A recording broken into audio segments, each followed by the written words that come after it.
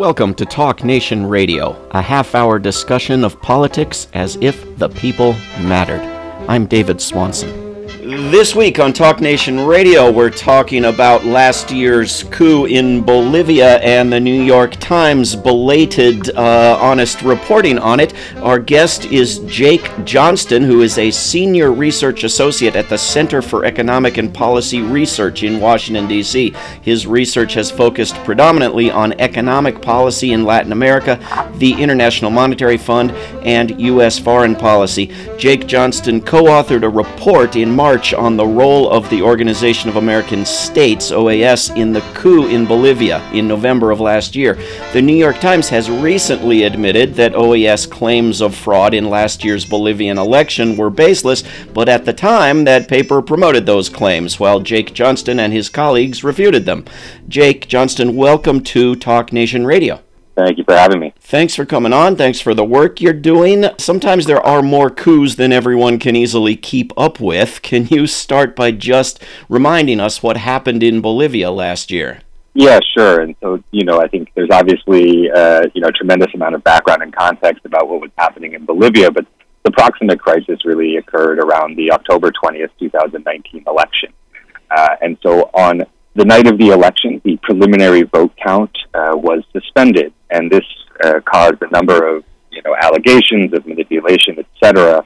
At that time, Evo Morales, the president of Bolivia, was running for re-election, and when the preliminary results stopped, had a 7.5 percentage point lead, which was not enough to win the election in the first round. You need a 10 percentage point lead over second place. The next day, the preliminary count restarted, and with the update, Evo Morales went above the 10 percentage point threshold and appeared to be set to win the election in the first round. And this is when the OAS's role sort of really picks up in this all. And so that evening, the OAS put out a press release decrying a inexplicable and drastic change in the trend of the vote that undermines the credibility of the election. That was seized on by the opposition, many of whom had pledged to not respect the results of the election anyhow, believing it was unfairly tilted towards Morales in the first place. Protests spread across the country. Fast forward a few weeks, and the high command of the military called on Evo Morales to resign, and Evo acquiesced under tremendous pressure, kidnapping threats against other lawmakers, and fled the country and is now in asylum in Mexico. And so, I think that's sort of the basics around the election and sort of how that played a role in this. And certainly, those initial claims from the OAS are really what's at the heart of this discussion today. So, Jake Johnston, the New York Times has recently reported on this and changed its tune about the OAS. Is that correct? Yeah, so on Monday, the New York Times reported on a new academic study focusing on that initial claim by the OAS that there had been this inexplicable trend change. And what they found was that, in fact, the OAS analysis itself was flawed, and they had used an inappropriate statistical method to do so, and it actually excluded a number of data points from their analysis. And if you accounted for that, their findings of this inexplicable trend change disappear. This was on Monday, June the 8th, to be clear, no matter what date you're hearing this on your station. But to read that report from the New York Times, Jake, there's no mention that anybody got this right at the time, that there was any question at the time that that it was simply appropriate to report whatever the OAS said without any evidence, and that only now has it become possible to think otherwise. Isn't that how they're sort of presenting it? Yeah, that's right. I mean, it's sort of presented as if this was the first, sort of dissenting opinion. Of course, it started one day after that OAS press release. It really was not that difficult for us to take a look at the data and see very quickly that once you accounted for geography, there was no inexplicable trend change. In fact, the trend of the vote had been favoring Morales more and more over time as more and more rural votes were counted. And so what we saw was that you could predict the final outcome based on the early returns of the votes before any suspension of the system, before any of these allegations arose. The data already indicated that it was very likely that Morales would win 10% with a 10% advantage. And we didn't just realize this on October 22nd. We put out a press release calling on the OAS to retract its statement. I reached out directly to members of the OAS electoral team and communicated with them that their analysis had been flawed. And despite a recognition, in fact, even at that time, that it was flawed. They continued to repeat this for months and months and months and months. And obviously this had tremendous implications. Of course, this original statement not only sort of contributed to this narrative of fraud at the time, but then after the fact has been used to justify the coup d'etat and the immense repression that we've seen in the aftermath of that. The statement that you put out was not kept secret, right? There were reports from independent journalists that picked up on your work. It just wasn't picked up on by the New York Times, Washington Post, etc., right? Yeah, that's right. And I think, there is generally sort of a willingness to take institutions' comments at face value, right, without any sort of skepticism of what they're saying. And you can see the danger of that, where there was really this sort of consent, right, across the media that, the OAS has confirmed fraud. And in fact, the New York Times reported it as such at the time. And the New York Times relies now on a new study that itself cites your past work along with new information, but the New York Times never mentions that, right? And never apologizes and never gives credit, right? Yeah, that's right. And I think, it's more than that, because I think, those initial claims by the OAS, not only were they repeated in just about every media outlet across the world, countless organizations, human rights groups, or whatever, cited those in their analysis of what was happening in Bolivia at the time. What sort of effort is there to go back and issue corrections for all of the faulty materials and faulty analyses that were put out that were based on what we now know to be, and, to be frank, knew at the time, some of us, that this analysis was focus. And among those citing this baseless information at the time and ever since was the U.S. State Department, right? And of course the New York Times never mentions that the United States government supported overturning the government in Bolivia, and never suggests that the OAS might possibly have been biased in any way, or that it might possibly have any history of this sort of behavior. Yeah, that's right. And actually, there was an interesting news report in January from the Los Angeles Times. The reporter there, Tracy Wilkinson, reported that the U.S. representative to the OAS, Carlos Trujillo, who is a far-right sort of acolyte of Marco Rubio and in South Florida, actually steered the OAS observation mission to reach a determination of fraud. Right, and I think this is where the sort of reporting has really fallen down.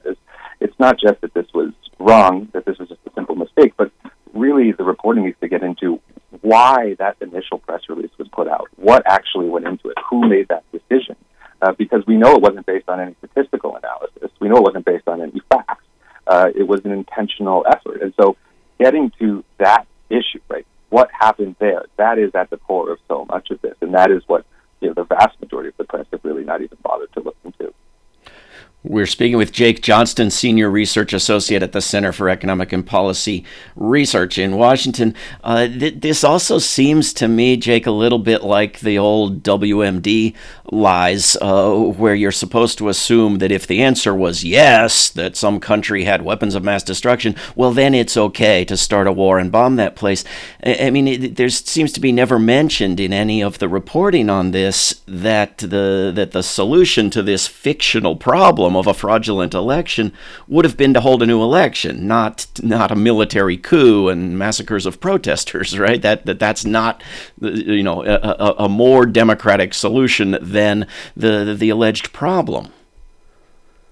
Yeah, exactly. And I think this is where, sort of going back to that timeline in October and November is really important, right? Because you had that press release, you had these protests spreading across the country, and in order to try and sort of resolve this situation, it was actually Evo Morales himself who had called on the OAS to perform an audit of the election, right? And so, again, the only information around fraud, the only allegation at that point was that there had been this inexplicable trend change. So the basis of calling for this audit, we now know was bogus. But okay, so then we get the audit. And then on November 10th, the OAS, very early in the morning, released the preliminary version of this audit, and it recommends a new election. Now, Morales, with protests growing, police mutinying, actually agreed to hold new elections with a new electoral authority, right?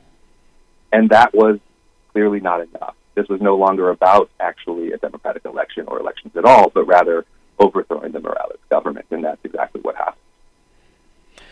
And has the OAS ever, up to the moment we're speaking, changed its tune or suggested it did anything wrong or apologized or tried to fix things?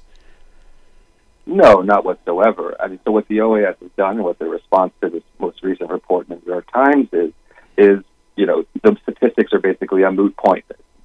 Direct quote from Gerardo de Acosta, the head of the OAS electoral department.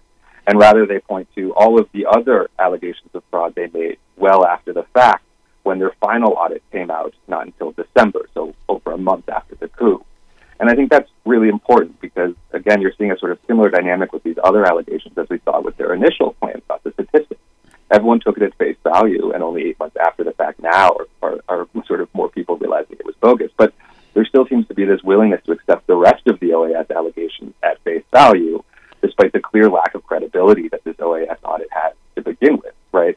And I think, this is a really key point, because so long as the OAS is able to point to these other things without a word of skepticism, as the New York Times treats it, again, this will just repeat itself, where, again, they're not taking any sort of bit of skepticism or any critical analysis of what the OAS is saying. And the report you mentioned that we put out in March actually was not focused as much on the statistical part, but actually this large body of work that they put out and all of the other evidence of, quote-unquote, forged tally sheets, hidden servers, and things of this nature, which have become these sort of catchy topics everyone can latch onto. But when we started taking a look at it, we realized that it wasn't just the statistics that were flawed. In fact, all of the evidence that they presented in this audit is highly misrepresented.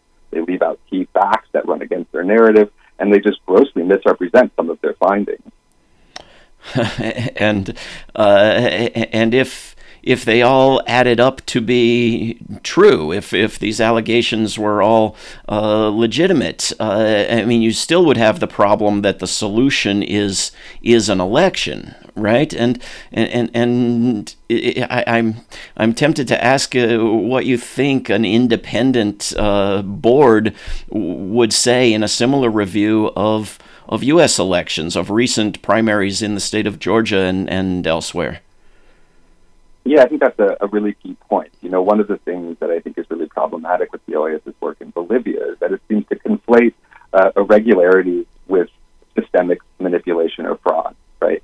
And so what they do is they can hold up, a small procedural thing that was not followed, and then, again, because of their statistical analysis, this is the sort of core of everything, right, is that there was this inexplicable trend change. And so then every irregularity you point to is viewed within that context and seen as part of the explanation for that inexplicable trend change. Now, if you remove the statistics from it, what you're looking at are just minor irregularities that if you looked at any election in the world, you would come across. And I think any serious electoral observer would agree with that. I hate to say anything positive about the Washington Post, but they actually got to this earlier than the New York Times, right? Despite being grossly wrong when it really mattered. Yeah, so the Washington Post did run an opinion piece by two researchers from the MIT Election Data and Science Lab. Now, we had actually contracted with those two researchers to try and replicate our findings, and this was because nobody in the press and nobody was taking our findings seriously, and so we were looking for somebody to replicate them. And so, we contracted them to do that, but then they, reached their own findings and did their own work and published this in the Washington Post. And what's really amazing, right, is that again, these people reached out to the OAS for comment. They reached out to try and get their data and their code. The OAS refused, didn't respond at all in some cases. And then issued a very defensive reaction once it was actually published. And so what you see is this pattern repeated, which is the OAS has no real intention of engaging with any of it. The Georgetown professor who they contracted to do the statistical analysis, for example, has not shared his data or his code. Now, the key of academia is replication. If you don't share your code or your data, your findings are meaningless. So, okay, we've debunked it, but even beyond that, just the academic rigor with which they're showing here is a total red flag. I couldn't agree more. But still, what seems most most unprofessional is the media reporting on claims without having asked for any evidence at all. And again, isn't there a pattern of this sort of thing? Don't you see similarities that I think you've cited or your colleagues have cited in Haiti? And do you see any similarities with what's been happening in Venezuela? Yeah, I think you have to sort of understand this isn't a one-up. This is the first time something like this happened. You mentioned the case of Haiti in 2010. The OAS brought in a expert mission to analyze that election amidst the domestic electoral and political crisis, contested election. And rather than actually review all of the votes, do a recount, call for a new election, what the OAS at the time recommended was simply removing certain tally sheets and altering the results of the election and moving the third place candidate into second place. Again, there was no statistical basis for this at all. And of course, that had a tremendous impact on the future of Haiti. And I think that's why this is so important, right? This isn't just about Bolivia and the impact in Bolivia, but this is about what the OAS does and how its role impacts the hemisphere. And the lack of a credible or neutral arbiter in these events is a significant risk, no matter if you're a left government, a right government, a center government. This is a tremendous risk for the entire hemisphere. I saw a tweet in the past week from a former Obama administration official about problems with the election in the state of Georgia that said, if this were happening in a foreign country, we would insist on fair and independent review and so forth. But when has the United States ever done that? Doesn't it usually insist on its chosen candidate being put into office? Yeah, exactly. What you see is that just selective enforcement, right? Honduras is a perfect parallel in 2017. In fact, negotiations in 2017 in Honduras mirror very closely what happened here in Bolivia. Rather than the preliminary system, it was the official result system, but it went down for a period of 36 hours. And when it came back on, the results totally shifted. The opposition candidate who had been winning, his elite evaporated, and the incumbent, Juan Orlando Hernandez, who, by the way, his brother has currently been charged with drug trafficking and himself implicated in those drug trafficking activities, remains the president of Honduras today. Now, you look at the OAS reaction to that. Now, the OAS actually did not recognize the results of that election because of the problems that they identified. But nobody did anything about it. The U.S. was quick to recognize the election. The OAS quickly adopted Honduras into their regional organization. There was no repercussions whatsoever. Now, fast forward to Bolivia, they reach a similar conclusion, and the president is overthrown, and the U.S. quickly supports it, and everybody condemns it, right? And so, again, you can see how the broader situation is clearly impacting this. And I think when you get into, why this wasn't identified by members of the media, by members of the D.C. policy community early on, you just have to realize that there's very little professional advancement gotten by questioning powerful institutions or U.S. foreign policy in Latin America, and there's a tremendous professional advantage to not questioning it or not looking beneath the surface. And I think that's exactly what you see here, is that even people who were maybe privately skeptical would never have voiced concern about what's happening because everyone seemed to be supporting the overthrow of Evo Morales. So why would you go against that? And this sort of groupthink, which dominates U.S. policymaking and U.S. policy analysis, clearly has a corrosive impact on the hemisphere and on the world. So back in the fall of 2019, this was happening, and you were reporting on it, and other voices were reporting on it, but there wasn't what was needed, right? We've seen the incredible power of uprisings in the United States in recent days and weeks around Black Lives Matter demands, with which I could not be more pleased. But what would have had to be different in the situation or in U.S. culture for masses of people to have taken to the streets in the United States and changed U.S. and OAS policy when it counted in 2019 about Bolivia? Yeah, I think, it is an inherently difficult thing. Foreign policy is often sort of put on the back burner. It's not necessarily something that's generally considered something that's not an important electoral issue. These things don't resonate with the American people. But I think, we have to do a better job of explaining how these systems in place, how these institutions replicate what people are protesting in the U.S. all over the world, right? And it's not just that, it's even more direct in terms of our support for police, our support support for the military, our support for these institutions all across the world that are replicating the system we are protesting here in the U.S. again throughout the hemisphere and throughout the world.